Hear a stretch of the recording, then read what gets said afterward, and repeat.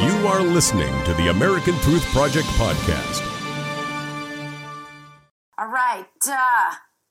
Riots broke out on Monday in the suburb of Rinkeby, Sweden, where a majority of residents were born in the Middle East, just hours after the country's prime minister attacked President Donald Trump for linking mass migration with rising violence in Sweden. The prime minister says there's no problem with crime perpetuated by the Muslim immigrants, but what's the truth? Here to talk about it, good friend of the show, Barry Nussbaum. Barry, what's the truth here? Sweden says there's no problem, move along, but President Trump says there's a big problem. Who's right? This is the fake news courtesy of Sweden, Dr. G. Trump called it, and to prove his point, Muslims rioted, attacking police, attacking residents, turning over cars, setting them on fire, and destroying their own neighborhoods. Literally, they proved Donald Trump 100% right.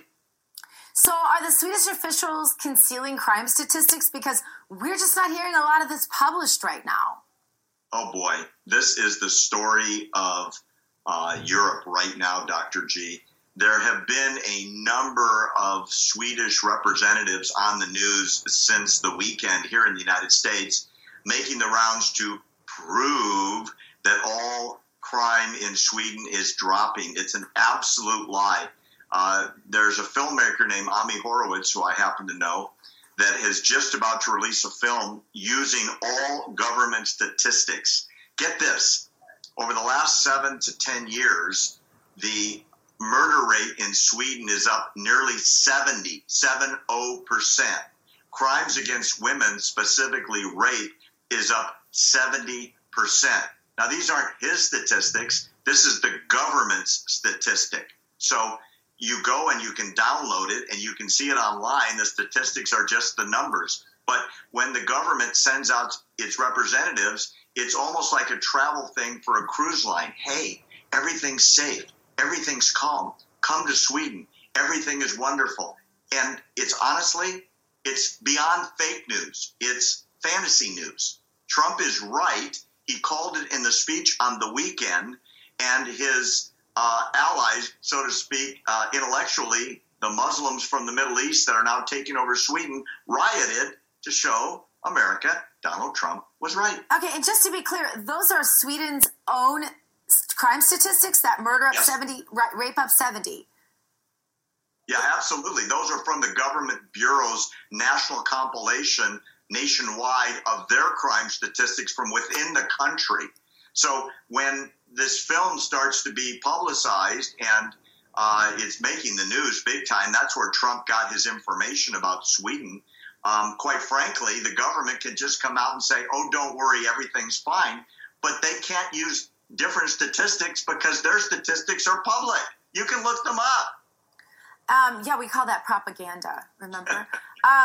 But Barry, here's another thing. Okay, so Trump today, he went to this African-American History Museum, and there he decided to bring up that anti-Semitism is on the rise in America. Leftists are saying this is a little too late.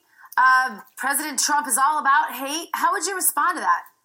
You know, I am so grateful, Dr. G, that Trump is one of those people that talks the truth directly to the people right over the heads of the media and the media elites. Anti-Semitism in the United States has been exploding for a number of years, driven by the BDS movement, which is supported out of the Middle East to destabilize and delegitimize Israel. And part of that movement is intended to link Israel with Jews and Jews with Israel, which is not an inappropriate thing to do. But what it's done is it's manifested in hatred towards Jewish people. Trump is right. He's calling it the way it is. And the cover-up perpetuated by the Obama administration, it now has a light shined on it. And Trump's not going to put up with it. And personally, as someone who's Jewish, I'm very, very grateful to the president on this point. Yeah, it doesn't seem like I heard a lot from President Obama about anti-Semitism, so Trump decides to address it, and all they can do is criticize him, that somehow he's responsible for it as if. Exactly. It's been going on for quite some time. We've talked about it before. The situation on college campuses from coast to coast is disgusting to say the least. You know, I mentioned Ami Horowitz, who's doing this film in Sweden. He did a film a few months ago where, get this, he went to Berkeley and he stood in the quad, the main quad at Berkeley, and he was waving the ISIS flag on camera for several hours. A couple people came by and said, "What are you doing?" He explained, "I'm supporting ISIS." Nobody said a thing. Nobody said a thing. It's on film. Then he held up an Israeli flag, and within moments he was attacked, he was pelted, he was screamed at. It's disgusting. The left has taken over college campuses, and they're living in a world that is, honest to God, terrifying. What do you make? There was this Gitmo detainee who was released, went back to Iraq, died in an apparent suicide attack. What do you make of that? Can we start doing the math on this and figure out this wasn't a good idea? Oh, let me give you his name just so I get it right. He's a Brit, Ronald Fiddler.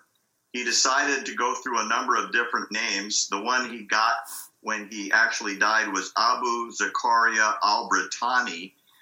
He was, get this, Dr. G, he was released from Gitmo under tremendous pressure from the British government, who felt he was wrongfully detained and wrongfully charged. And when the United States, under pressure from Britain, let him out, they gave him over $1 million for his inconvenience.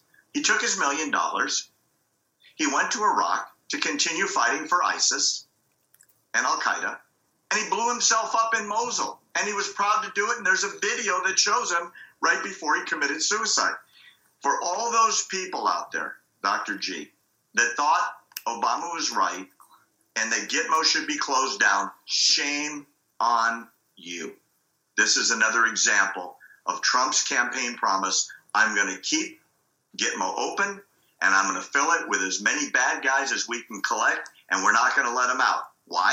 As soon as we let them out, a great majority of them go back to the Middle East to carry out terrorist attacks against the United States and kill our boys and girls in uniform. That's what they want to do.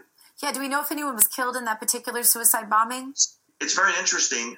The Brits are not releasing the details, other than he was killed in a suicide attack, and the press is trying to figure it out. But I'll tell you something, Trump's right on this one. You've got to give him the credit. Gitmo should not be closed.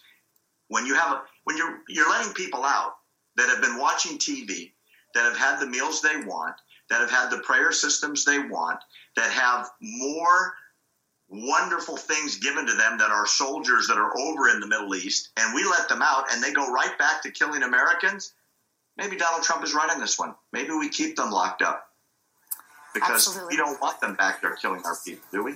Exactly. Barry, thank you so much for being with us. Find him at findbarry.com.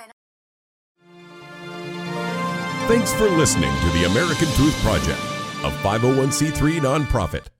Please subscribe to our podcast and follow us on our social media channels to stay plugged in to the truth. Go to americantruthproject.org and subscribe to our newsletter to stay informed on the latest news.